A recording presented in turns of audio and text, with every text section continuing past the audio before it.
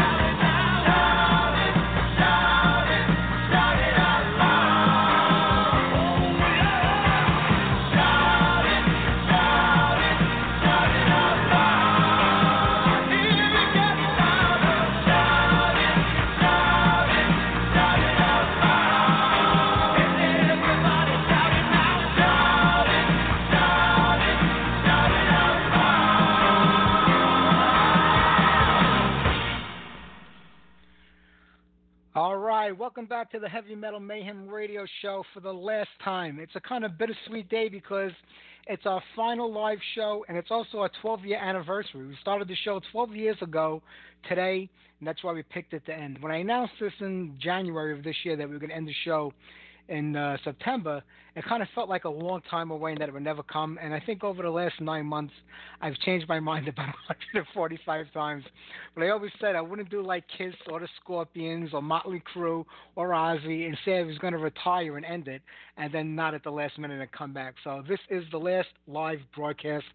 Like I said, I'm still going to interview bands when they have something to promote or they come through town. But instead of doing like 200 interviews a year, interviewing a lot of bands that I really don't want to interview, but I have to because it's part of what comes with being in the industry.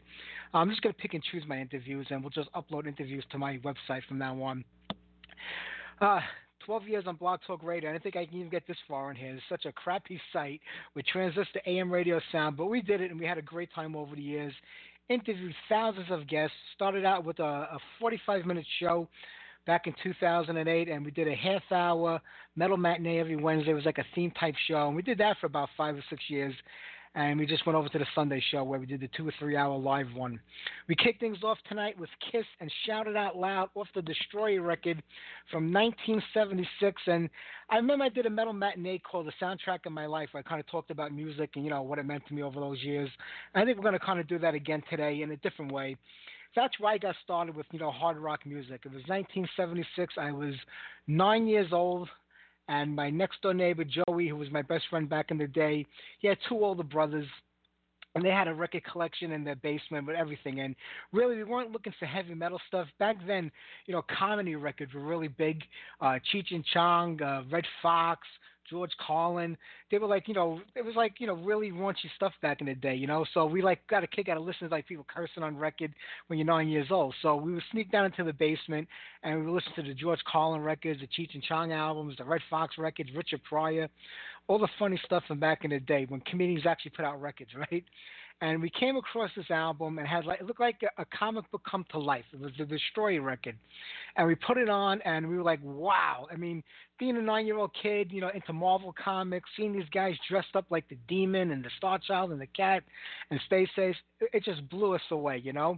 And for the next 2 or 3 years, it was just nothing but Kiss and comedy records, mostly because we had no money to buy anything we could only listen to what was available from my friends' brothers in the basement. They had some Led Zeppelin, some AC/DC, but it didn't do anything for us. Kiss was it. And in 1977, I remember buying the Kiss makeup kit, putting on blankets as capes, doing up our faces, and running around the neighborhood with our little recorder. It had like the 5 buttons on there, playing Kiss and roller skating through the neighborhood.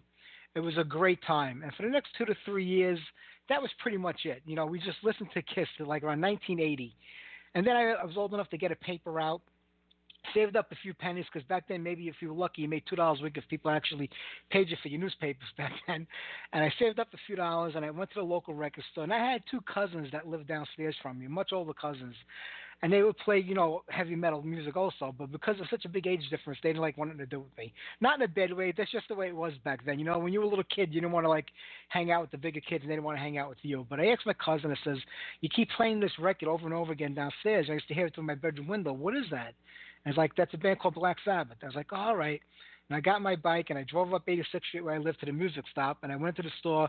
I had about $8 or $9 saved up. It took me about 5 or 6 months to save that up. And I asked the guy, so I'm looking for the band Black Sabbath. So he was like, you know what? This is a brand new record. It just came out not long ago. Forgive me if the timeline's off by a few weeks or months. It's a long time back, and I can't remember everything in exact detail. But he gave me the Heaven and Hell record. I ran home, I put it on, and I was a metalhead from that day on. Even though Kiss, to me, I didn't know the word heavy metal until around that time. It was mostly hard rock because that's what Kiss was considered. But I remember putting on that record, and the opening chords from Neon Nights came on, and that was it for me. All right, here's some Black Sabbath, Neon Nights.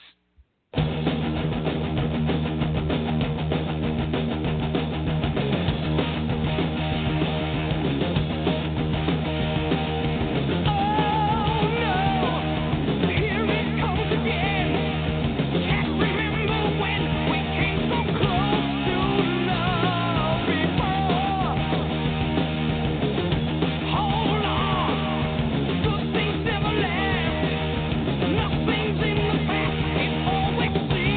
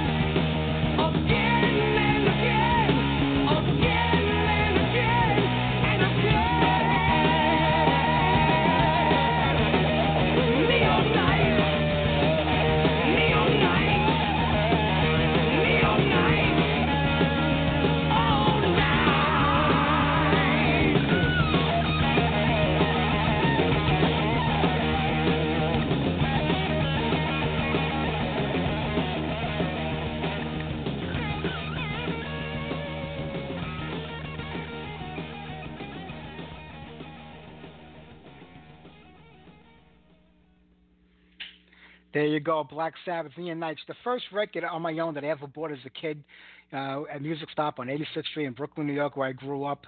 And like I said, the years before that, I was just kind of borrowing or taping my friends' brothers' Kiss records, the comedy records. And anytime I was able to get a record from my family, they always bought me these cheap K-Tel compilation records.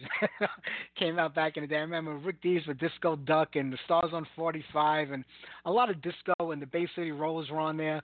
But you know what? I just was like young, and I just wanted all the music I can get, and I had no trouble playing that stuff until I was able to get out on my own and discover something. But playing that record, Heaven and Hell, over and over again for months, I mean, I was like, this is great, but this does not sound like the band my cousin told me was Black Sabbath, because he was playing the Ozzy Osbourne version of Black Sabbath. I had no idea. You know, back then there was no internet. A lot of the magazines weren't out yet. You had Cream, I think Hit Parade, maybe one other. I think Circus Magazine was the other one. And, you know, they were kind of expensive for a kid to buy. If you had a choice between a magazine or a record, you went with the record. So I didn't really know anything back then. So I went back to the record store, and I told the guy, I says, this is a Black Sabbath record, but it has a different guy here named Ronnie James Dio. I'm looking for the one with the other singer. So he goes, oh, you want this record? So he gave me another record. I don't remember what it was, but it wasn't even a rock record. So after that, I started asking around, and people were like, you know what? Go up Avenue U in Brooklyn. There's a record store called Titus Oak and another one called Zigzag Records. I couldn't find Zigzag Records back then because I had to go on my bike, but I did find Titus Oak.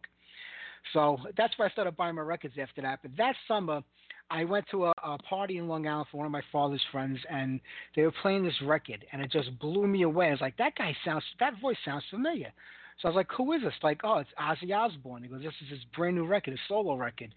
So I was like, this is the guy who was singing with the band Black Sabbath. You know, that's how I kind of came to everything. You know, it was like trial and error back then. Well, I went out and I bought that Blizzard of Oz record. First, there was a show in New York called Album Size Sunday. I don't remember who hosted the show, where they played an entire side of one record, new record that came out, and they'd played the Ozzy one. So I was like, yeah, this is definitely the one. Went to Titus Oak, told him about it. Like, yeah, he was the original singer for Black Sabbath. This is the record you want. And he gave me Blizzard of Oz. Matter of fact, it's 40 years ago this week that record came out. I remember getting it like it was yesterday. And this record, to me, changed everything for me as far as the metalhead goes. Today is probably still my favorite album of all time. Ozzy did an amazing job on this. Well, I should say Bob Daisley, Lee Kerslake, who just passed away, and Randy Rhoads did. Ozzy was probably just an observer back then. But the Blizzard of Oz kicked it all off. There you go. You said it all.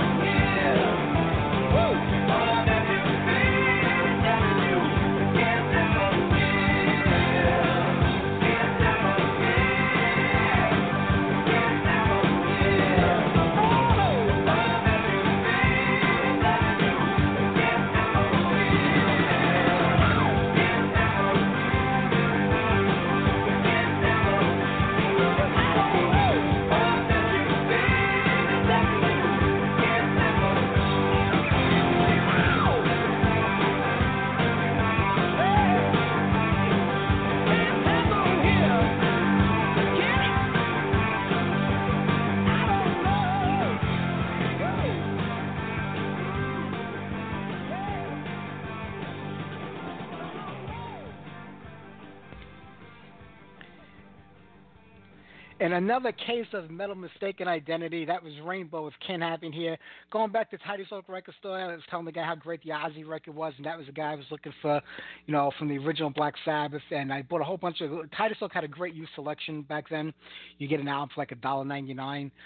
Sometimes even 99 cents. So I bought a whole bunch of used Black Sabbath. They're mostly compilation records, probably bootlegs, because money was limited back then. So I bought what I could. But he goes, well, if you're talking about the singer from the record I sold you, the Rainbow record, the Black Sabbath record, Heaven and Hell, then you want to get Rainbow. He was the singer from Rainbow. So I bought, Difficult to Kill, which was the newest record at the time. Someone else was singing on that record, Joe Lynn Turner. But you know what? It was great times back then. So 1981 comes rolling around. A little bit more money in my pocket. I finally found the holy grail of record stores in Brooklyn, Zigzag Records, and at least they kind of knew what was going on more.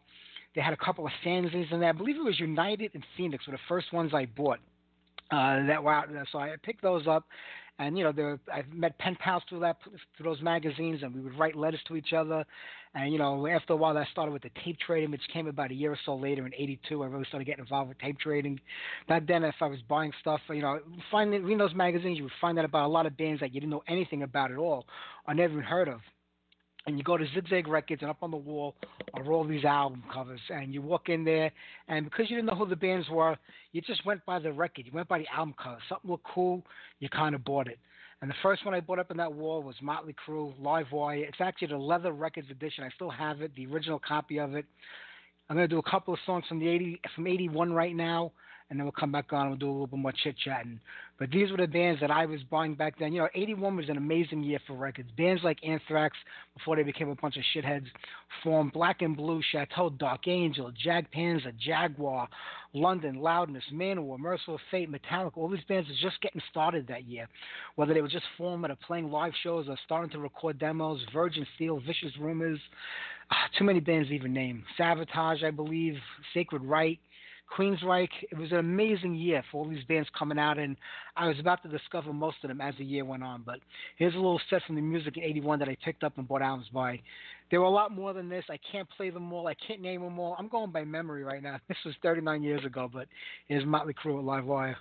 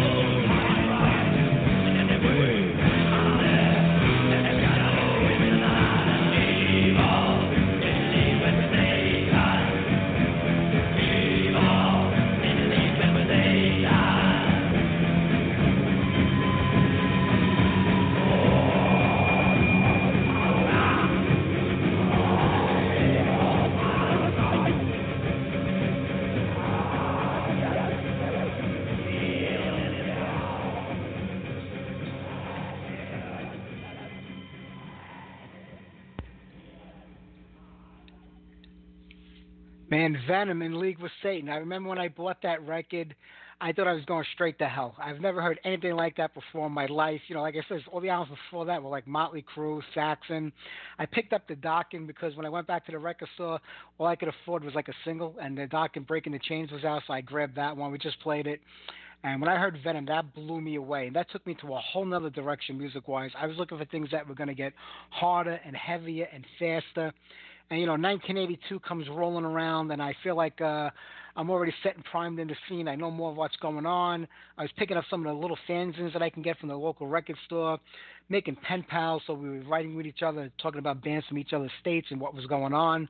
It was a great time. I feel like from 81 to 83, 84 was like the prime time for me in heavy metal because I started to discover all of these new bands back then. The new wave of British heavy metal was taking off, even though it really wasn't known as that back then.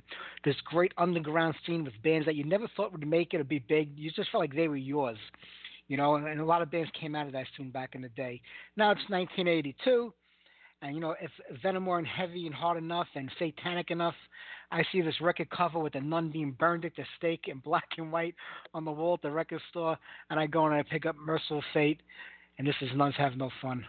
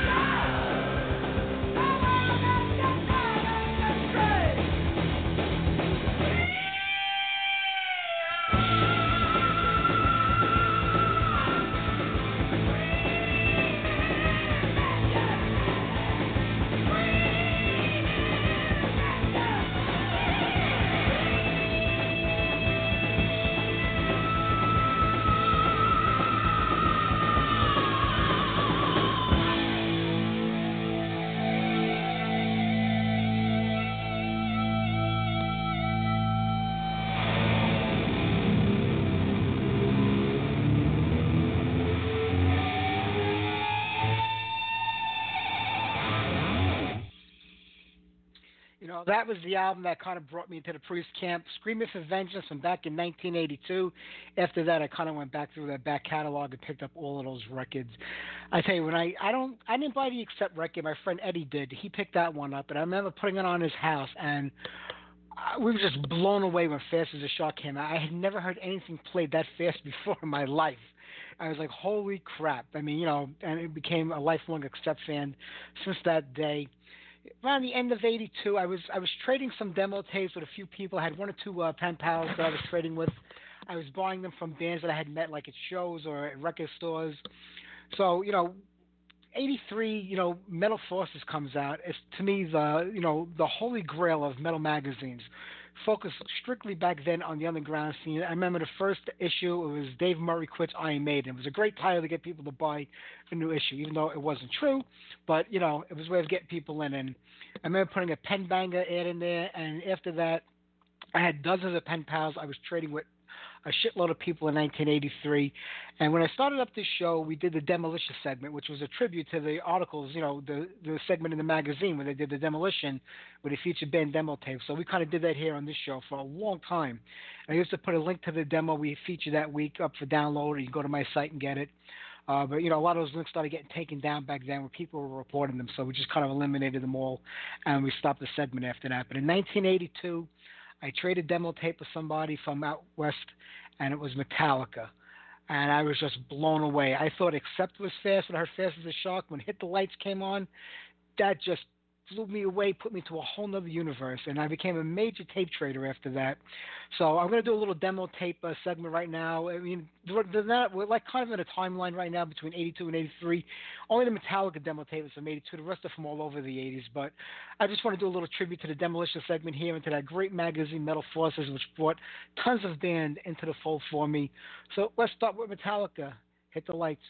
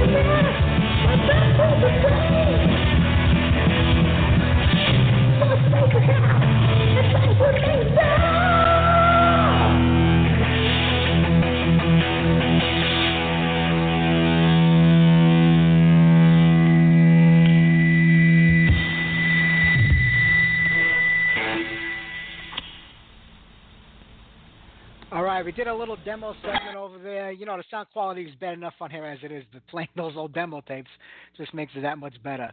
We started with Metallica, Hit the Lights, Tommy, my old co-host band, Tempest, Unknown Task, great band out of Brooklyn. We had a great metal scene in Brooklyn back in the day. A lot of bands. Tempest, Chaos, Lace. Who else did we have back then? Too many of them. Nightmare. There were so many great bands.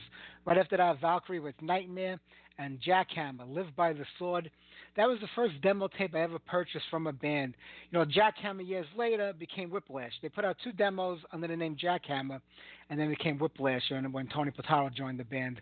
I remember going to a show at Lemoore, and like I used to talk about this band Jackhammer. Nobody ever heard of them, and I saw a guy there with a jacket on with a Jackhammer patch. And I was like, holy crap. I says, are you with the Jackhammer? He's like, I'm the drummer for the band. He goes, we don't exist anymore. We changed our name to Whiplash. You know, keep your eye out. We're recording a really great demo. You know, and it was Tony Scaglione, the drummer from Whiplash. Got his name and number and kept in touch. And he gave me a copy of that tape when it came out. And, you know, Whiplash or Whiplash. That's all I'm going to say. All right, 1983, like I says, Metal Forces comes out. Getting to discover a lot of these great underground bands, especially the bands from England, you know, part of that new wave of British heavy metal scene. Let's play a few bands from there. Here's Satan, Blades of Steel.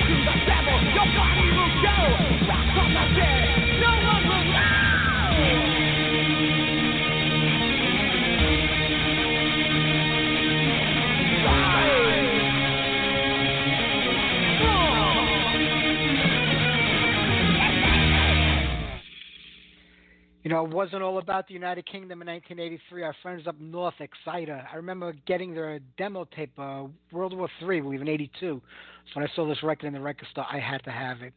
83 was the first time I ever went to a concert by myself without anybody taking me.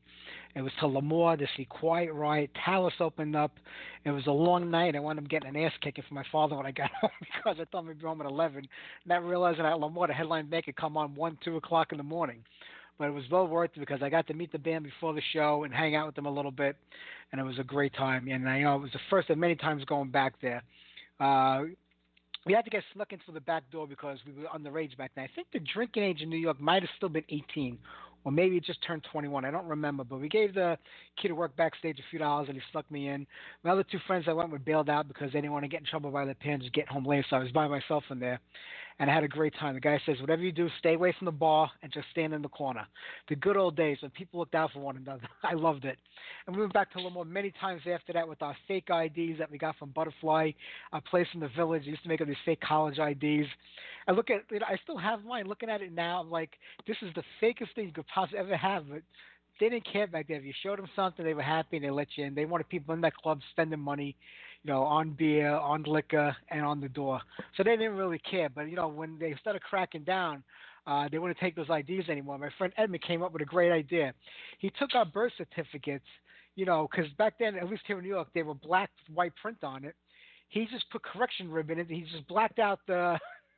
We made a copy of it. We blacked out the information like the birth date, and he used correction ribbon to type in a new birth date that made us, 18 or whatever the age was back then. And that got us into Lemoore's until we were old enough to actually get in on our own. So it was a great time back then in 1983. All right, we know what? It's 1984 right now. Another great year for metal. All these bands that came out in 81, 80, they were starting to put out records finally. I was at Lemoore pretty much every Friday and Saturday night. Then they started doing Thursdays. There was a battle of the bands they used to do. I remember the first battle of the bands, Carnivore was on there. Nobody ever heard of them before. They would come out in their lion's cloth. They looked like, a scene out of Conan the Barbarian, throw meat out into the audience and everything. It was pretty cool, especially when you're a kid. And a band named Blessed Death was on that battle of the bands. These guys looked like they came out of the backwoods of Deliverance. I never forget it when they hit the stage. The singer Larry just scared me looking at him. But they blew me away. They were such a great band. And you know what? I started talking to them. I believe one of their girlfriends was there. I was talking with her, and she introduced me to the band, and I became pretty good friends with them after that. And I videotaped one of their shows. I went and rented a video machine and a recorder out. It was like this big production. And I stood at the back of the morning. I videotaped the whole show. And they used that videotape to get them a record contract with Megaforce Records back in the day. I wish I would have made a copy of it. I was lucky I even was able to videotape. I had no idea how to do it, but I said I could, so I had to follow through. But it wound up working out because, like I said, the band got signed to Megaforce. And that was also the first year that I ever interviewed a band. My friend was writing a magazine in Connecticut called Buried Alive. And she had this great magazine, and I interviewed Nasty Ronnie. Somebody I knew gave me his phone number, and I had interviewed him for about a half hour on the phone. I wrote everything down, and I sent it over to the magazine. And that was the first time I ever interviewed anybody, even though it was over the phone and it was written. And I'm not a very good writer, but, they fixed it up to make it look better. But 84, another great year for metal. I remember getting this record, Jag Panzer, Symphony of Terror.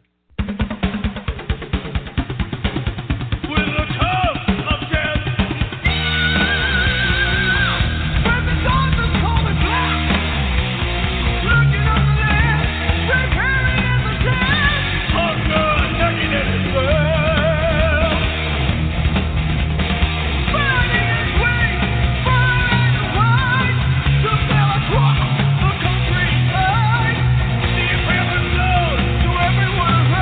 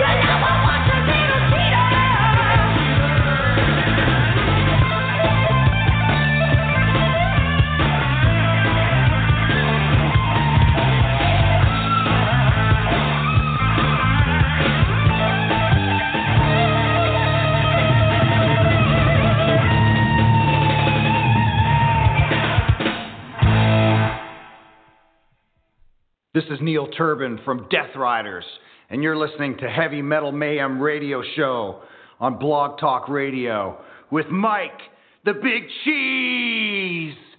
Don't forget to be fierce and stay thrashing and stay metal thrashing.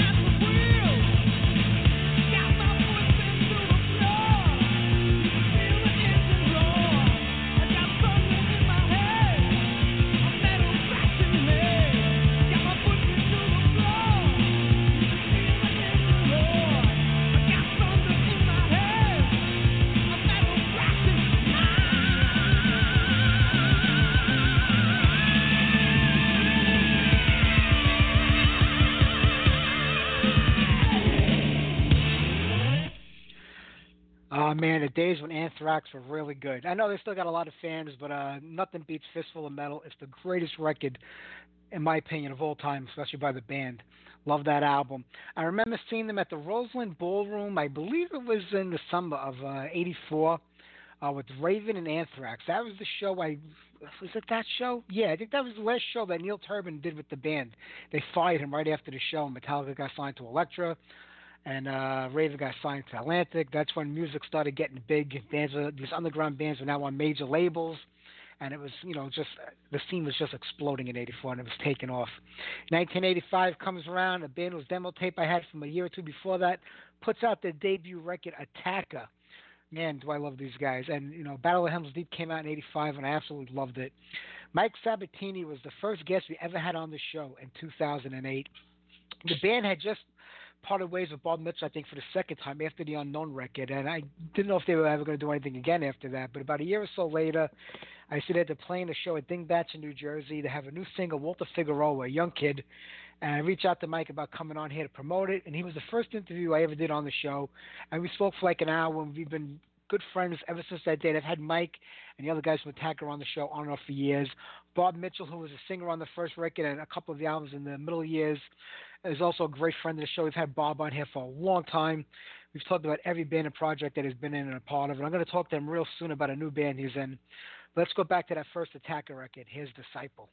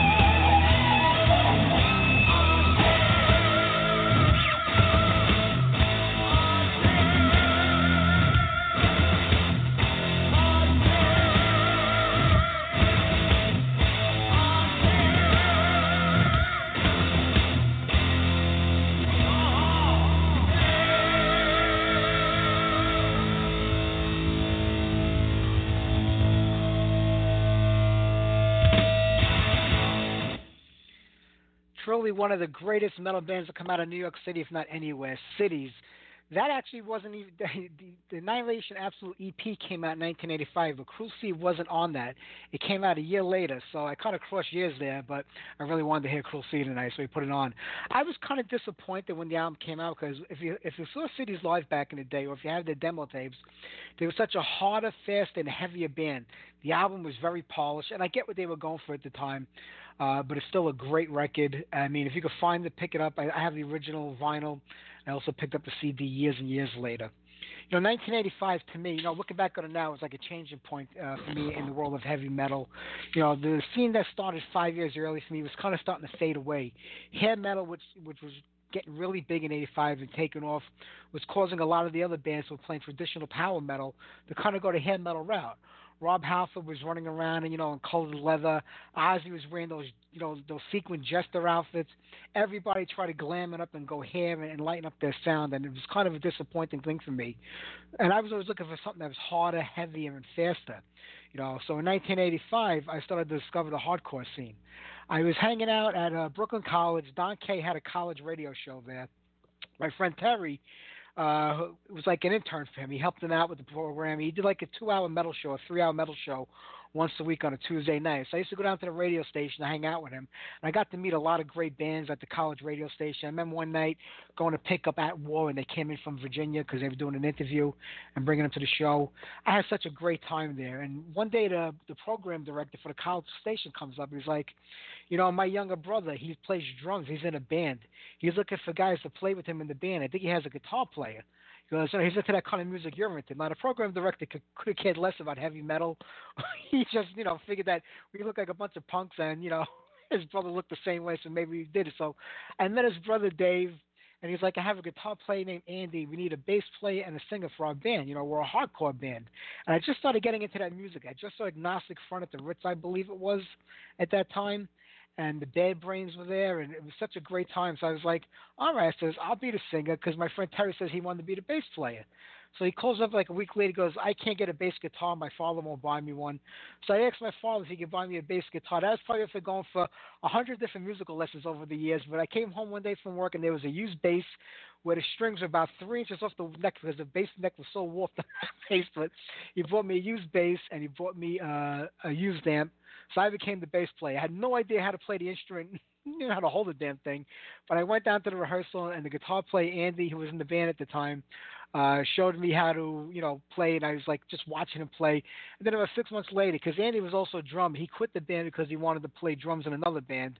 And Andy wanted to play in a lot of big bands, hardcore bands in the day. He was more into the industrial sound of music, so that's when Mike Fringo came into the group, and 4 of us really formed Stillborn. And that was my band for like 5 or 6 years. We had a great time playing out in the scene, CBGBs. We played all over the place, up and down the East Coast, and we loved it. Had a blast.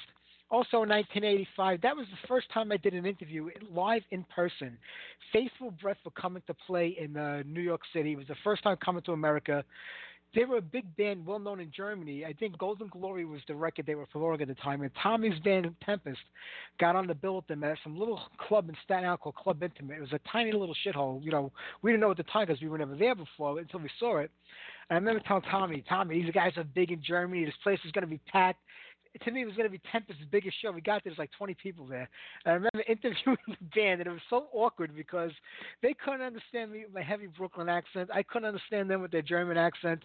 But it was funny. I don't even know how long the interview went for. I think I actually have it on tape on here. If you want to play a few minutes of it and see how it goes. I haven't heard this in probably 30-something years, but this was me interviewing Faithful Brett that had to be maybe 17 years old at the time. I'm not even sure.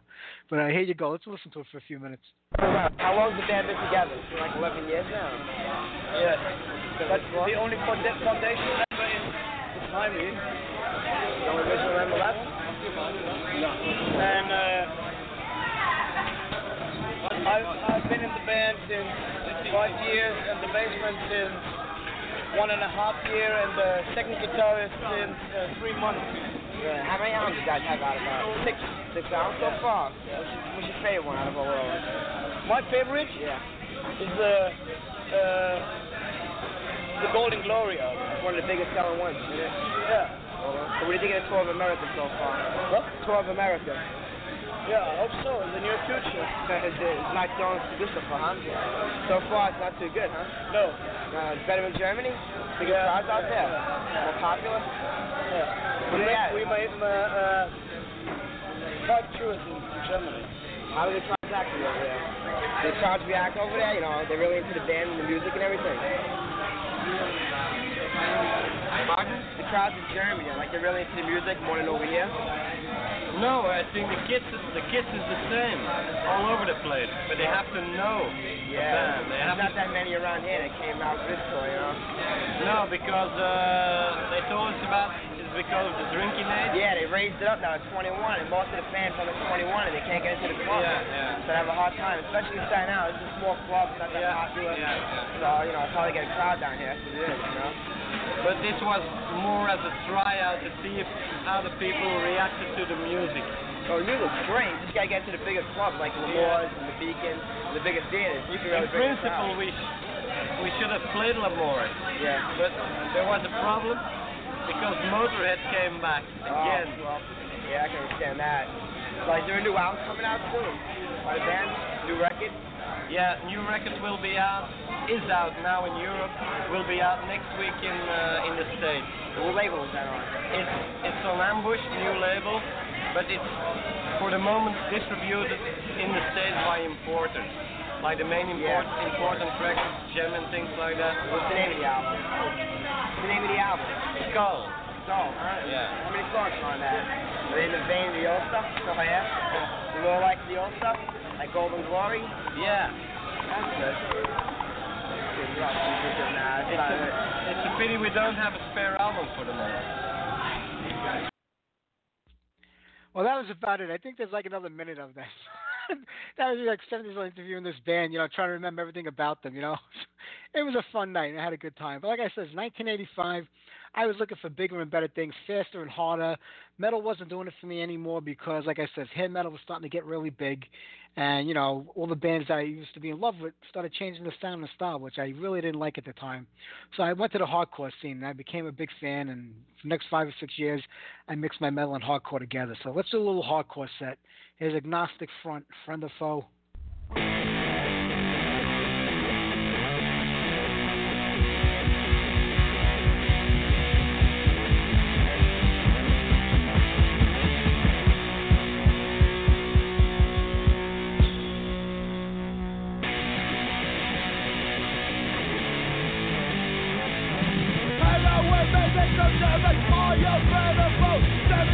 You are right by me, are you incredible? 74, I'm fucking slow, are you incredible? Waiting up, come back to me, are you incredible? Break! Boom! I got women in the 7, are you incredible? 76, you are right by me, are you incredible? 74, I'm fucking slow, are you incredible? Waiting up, come back to me, are you incredible? Break! Boom! Are you my friend or foe?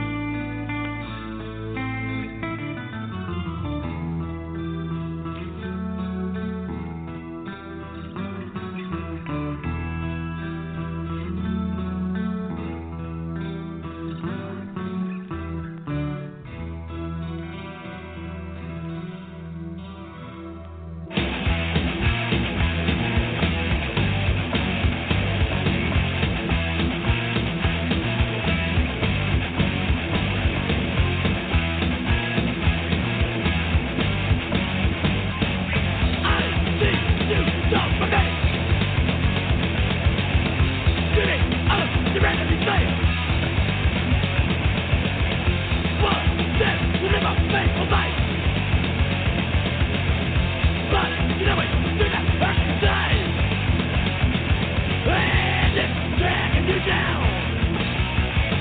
Until you think you're dead and round. Always someone there to pick you up. But now no one's around, no one's around.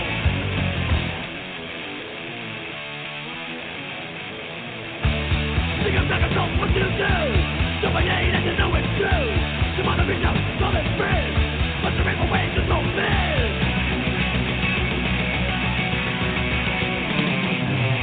You are helpless captive.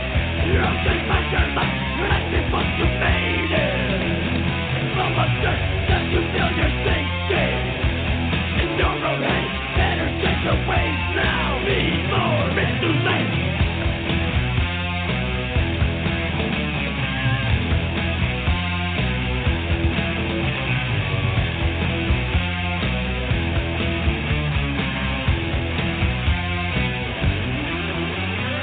Every story you have to die.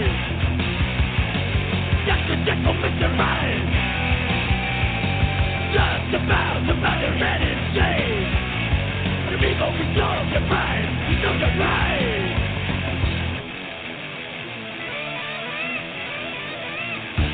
Hate inside, get it from the stars. Open up, let my play of love. It's erroneous, polluting your soul. Gotta open up and let it go.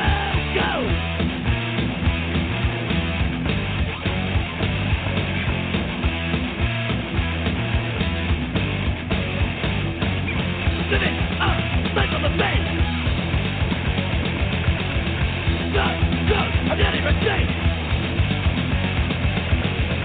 To be serious on your own. So you let it do alone. Don't hate. All right, like I was saying before, if the hair metal scene of the mid-'80s was too much for you, the New York City hardcore scene was taken off. Crumbsuckers, Mr. Hyde, and right before that, the Cro-Mags with Malfunction. You have two versions of the Cro-Mags going around today. Harley finally got the name back. He sued for it. So you have Harley playing out as the Cro-Mags, and then you have John Joseph playing out as the Cro-Mags. I don't remember what they are. They're using initials mixed in with it. It's just another one of those things. You have multiple bands using the same name with different members. But you know what? In 1987... even if you weren't into the hardcore scene or the heavy metal scene, thrash metal, death metal was starting to take off. Testament released their debut record. Today it's a classic, The Legacy. Let's play something off that record, Going to a Little Slaughter, and we'll jump right into 1988 right after this.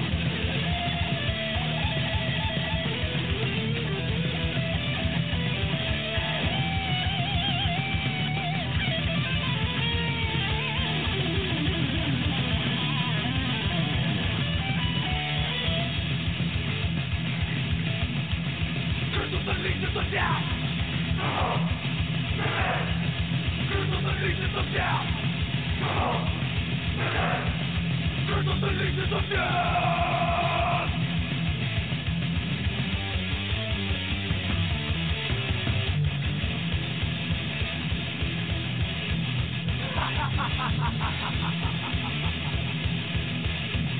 Those are the legions of death.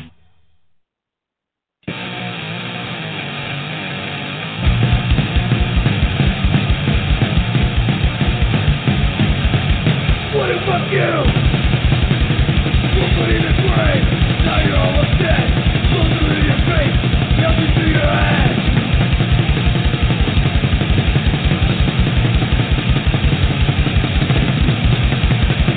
Just as you will fall into the black hole.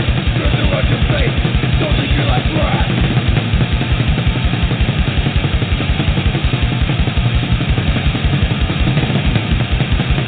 Got to take control, get a living fuck. Got to close the air, slam it out the door.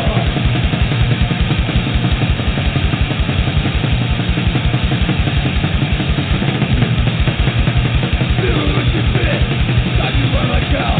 Drive the fucking gate, let them know free.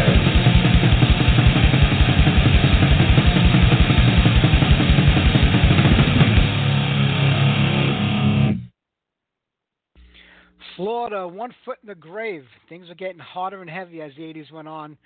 You know, it was 1988. My band used to rehearse in a studio on Kings Highway. I can't remember the name of it. Maybe it was Kingsway Studios. I don't remember. There were a couple of studios in the area at the time, and Tommy used to work there on the weekends. So I used to go hang out with him. We'd watch TV in the room while bands were rehearsing in the two different studios. And he gives me these 2 CDs, and he's like, I just picked these up. They're new bands. He goes, both bands got, like, black musicians in them. And that was like, you know, you never heard of, like, black guys playing heavy metal before, even though there was Black Death, you know, Sound Barrett, a whole bunch of other bands in the early 80s. But he's like, you got to check these guys out. So it was King's X and Living Color. And I fell in love with those 2 CDs at the time and have been big fans with the band ever since then. I wish I could have gotten somebody from Living Color on the show over the years. I was going to interview Corey a couple of months ago, but they wanted to give me the other Corey for this new band that they're in, not the right one. So that never happened. But let's do a little Living Color, and we'll follow it up with some Queensryche from the Operation Mindcrime record. That most people consider to be the pinnacle of, you know, concept records from back in the day. Definitely a fine Queensryche record. We've had Jeff Tate on the show many times. He was a little dicky the first couple of times we interviewed him, but once they kicked him out of Queensryche, he kind of mellowed down a little bit, and I guess got that rock star attitude out of him. But he wound up being a pretty nice guy to talk to towards the end. But let's do some Living Color. We'll follow that with Queensryche.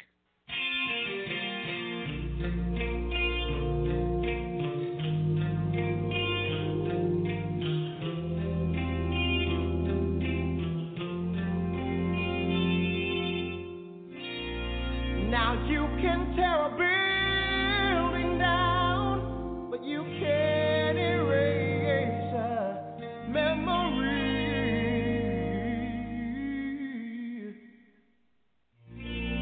These houses may look torn down, but they have a value you can see.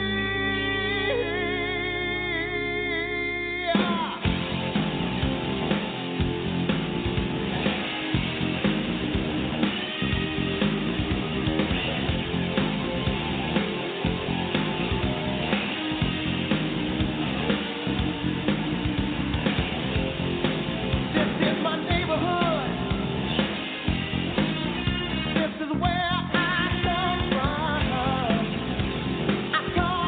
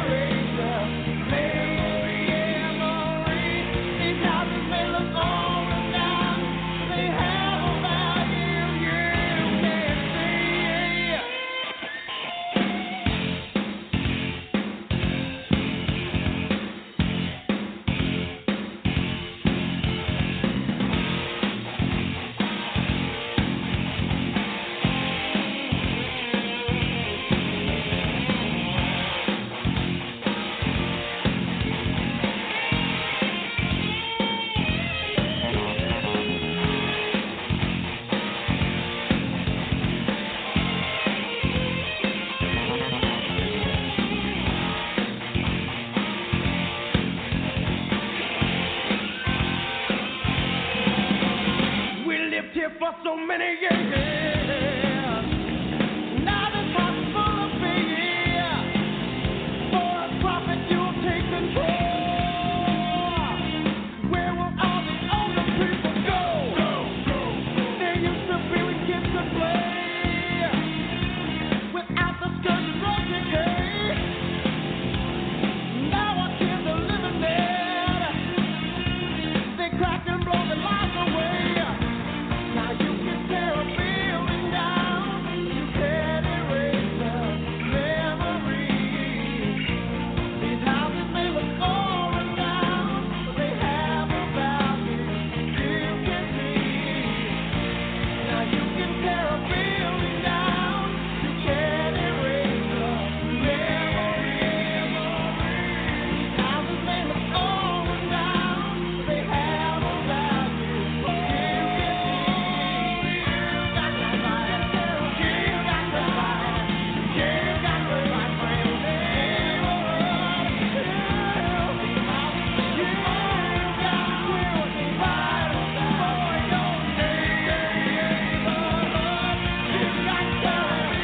You got to fight. You got to fight for your neighborhood. You got to fight for your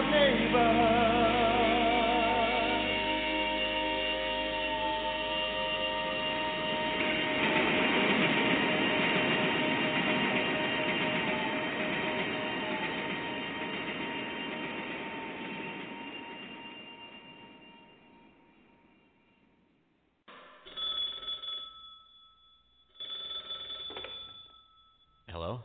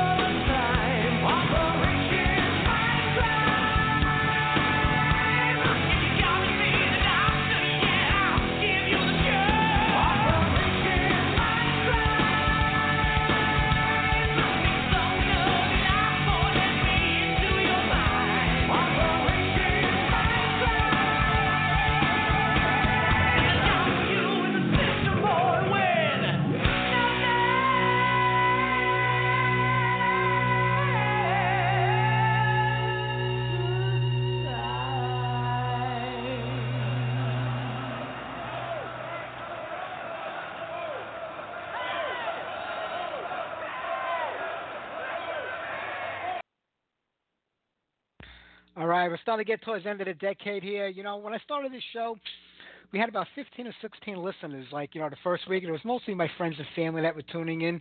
This show sort of came out of Tommy's show. Tommy found this site, Blog Talk Radio. Says, listen, it's a site you can call in using a cell phone or, you know, your house phone, and you can talk. Why don't we do it? So he had a show called Metalheads United. We did, I think, one show, and then he never wanted to come back on and do another one because he was always too lazy or too busy. I don't know what it is, but Tommy knows I love him. So I asked him if he didn't mind if I carried it on. So I changed the name to Heavy Metal Mayhem because I was listening to Cardiac Arrest by Jag Pans, and that line came out. So I named the show after that line. And I kept it going ever since then, and I've had a blast doing it. But about a year or so ago, I started losing interest, you know, and I kept going because Iman talked me into it. So I gave it one more year, and this is it. So we're going to end up with this decade now. 1980s was the best decade ever for heavy metal music. And I loved it, and I lived through it, and I enjoyed every moment of it. We're going to close out 1989 right now. Then we're going to play a few new songs by old bands that are still pumping out the albums. And then we're going to say goodbye. So 1989, you know, one of my favorite guests to have on here has got to be Jeff Waters. We've spoken to Jeff 2 or 3 times, I think. And all you have to do to Jeff is say hello. And an hour and a half later, he'll stop talking. He's the greatest guest to interview because you never have to say nothing to him. He just tells you everything that you want to know. You don't have to ask him questions. So off their debut record, here's WTYD.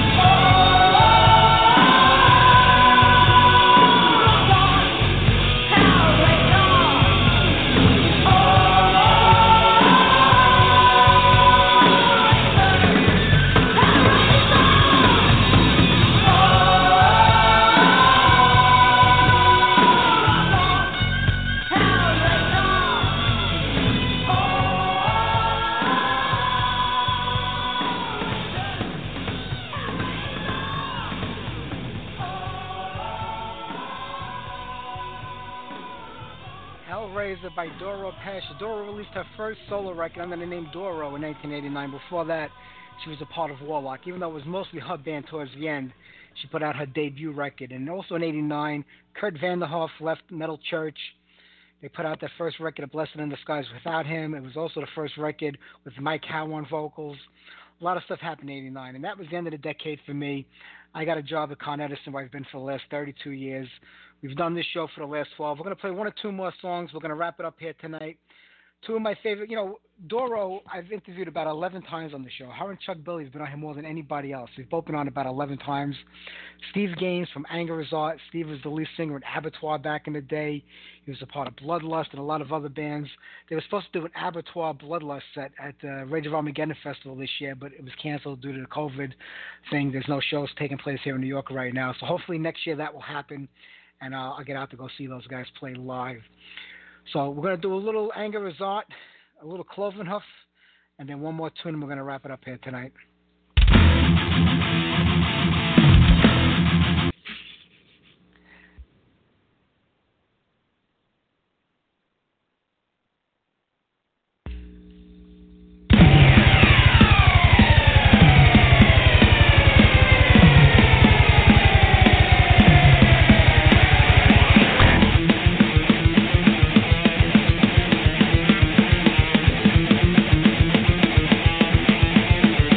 Yeah,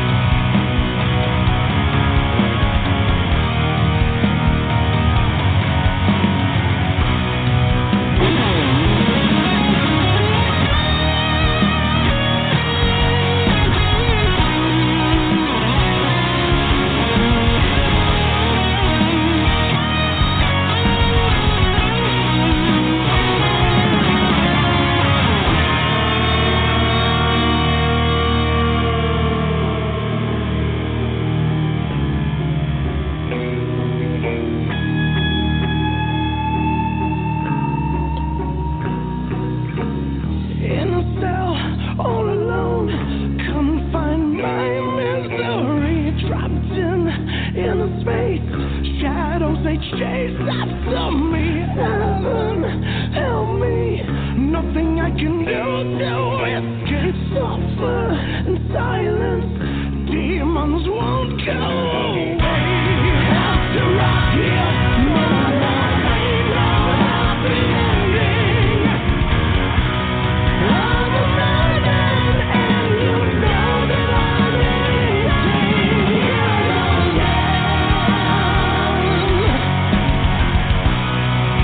Escape to fantasy. Where all is what cannot be. Escape to fantasy. Come with me.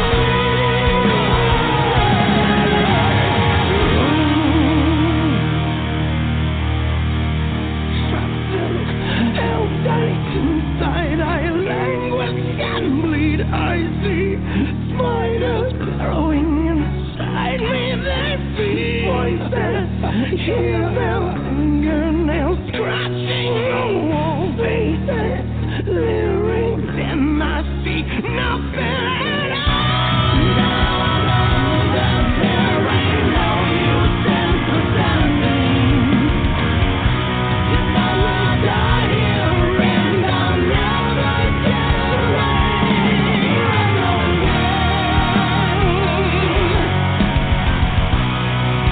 Escape to fantasy.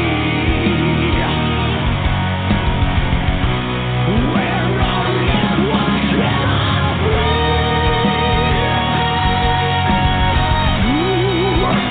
Escape to fantasy.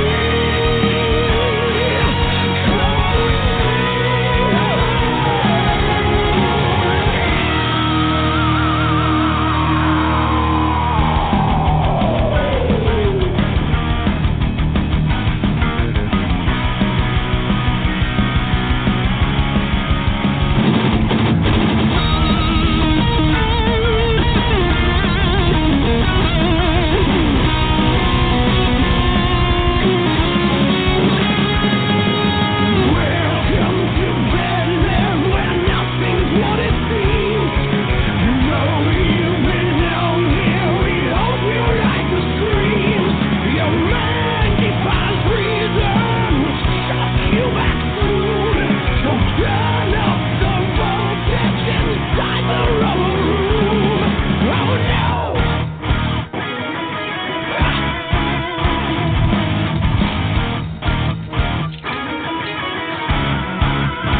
No bottom.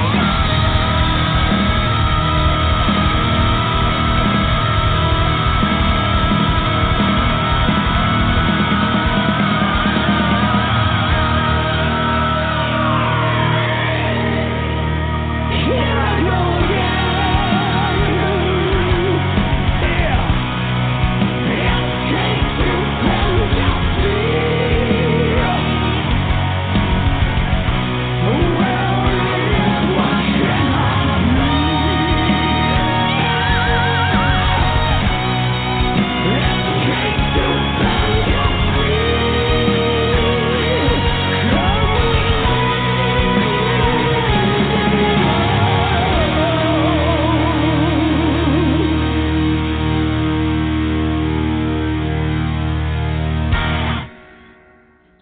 All right, Cloven Hoof at Bedlam. It's time to wrap it up here tonight. We're going to play one more song. We're going to close it out. It's been a great 12 years. That's all I have to say. I've had a blast this whole time. You know, we got a couple of famous people. We have world-renowned author. Gerard is in the chat tonight, by the way. More importantly, he's a guitar player for Americade from back in the day. And American Idol, Ryan Harmon. I met Ryan 12 years ago when him and Alex were doing a show called Dio Priest on Blog Talk Radio. And I was amazed at this kid's knowledge of music in general. Ryan is a big country music fan, and he's an amazing guitar player and singer. Check out his podcast, American Born and Countrified. It's a great show. All right, well, listen, like I said, I've had a lot of fun over the last 12 years. Before we sign off for the last time, I just want to thank a few people. Tommy Flanger for planting the seeds of this show many, many years ago with this Metalheads United podcast. We talked about that a little earlier. And all the great industry people that have, worked with me and stood with me this last decade plus, especially Dustin Hardman, who was with Frontier when I met him back then. He's with ASM and quite a few other labels that he represents, and I'll still be working with Dustin.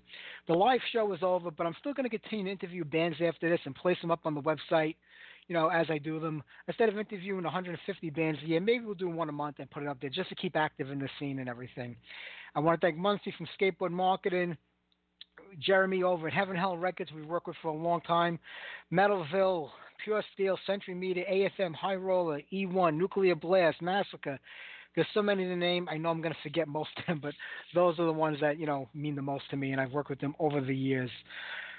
In the chat room, Iman and John, who've hung out with me for years now. We don't get a lot of people hanging out in the chat, even though we have thousands of listeners. 5 or 6 years ago, we were getting between 25 and 35,000 listeners. We're down to about 4,000 a week now. People say, why don't you want to do the show anymore, even though you have so many listeners still? My heart just hasn't been in it for the last 2 years. I have a full-time job. I work at night. I'm getting ready to retire in a year and a half. I babysit my granddaughter during the week, and I'm just exhausted. It's more than just going on the air for 2 hours. There's a lot of behind-the-scenes work that takes place, Monday to Saturday to get this thing up and running, and it's just getting harder and harder. So that's why we're going to pack it in. Like Joe Elliott says, it's better to burn out than to fade away. Even though I think of it as James Dean that said that originally. That's from the Def Leppard song. So I want to thank all those people, and especially Iman, who week after week after week comes here and hangs out with me. Never misses a week. I love him for that. And I'm going to miss hanging out with you guys every week. But we'll keep in touch. We'll never let it go. We'll still be together. And more importantly, I have to thank my family and especially my wife who's put up with my shit. Never mind for the last 30 years, but the 12 that I've been doing this show. Changing and rearranging family affairs and dinners on a Sunday so I can come down here and do it and everybody will be gone by then. I really do appreciate everything she does for me. So it's time to wrap it up here tonight. Listen, everything has a shelf life. Everything comes to an end. Nothing lasts forever. And this show is just one of them. And I've been blessed to do it for the last 12 years and have you people listening with me and enjoy me. A kid from Brooklyn with a heavy Brooklyn accent who talks a million miles an hour. You've dealt with it for the last 12 years. Thank you very much. Keep your eye on the website, because like I said, I'm going to keep interviewing bands and putting them up there. I'm just going to semi-steal a quote from Johnny Carson, who to me was the greatest interviewer ever and hosted one of the best shows in the world, The Tonight Show. It has been an honor and a privilege to spend my Sunday nights with you. For the first time, I won't be saying I'll see you next week. I'm just going to say goodbye and good night, everybody.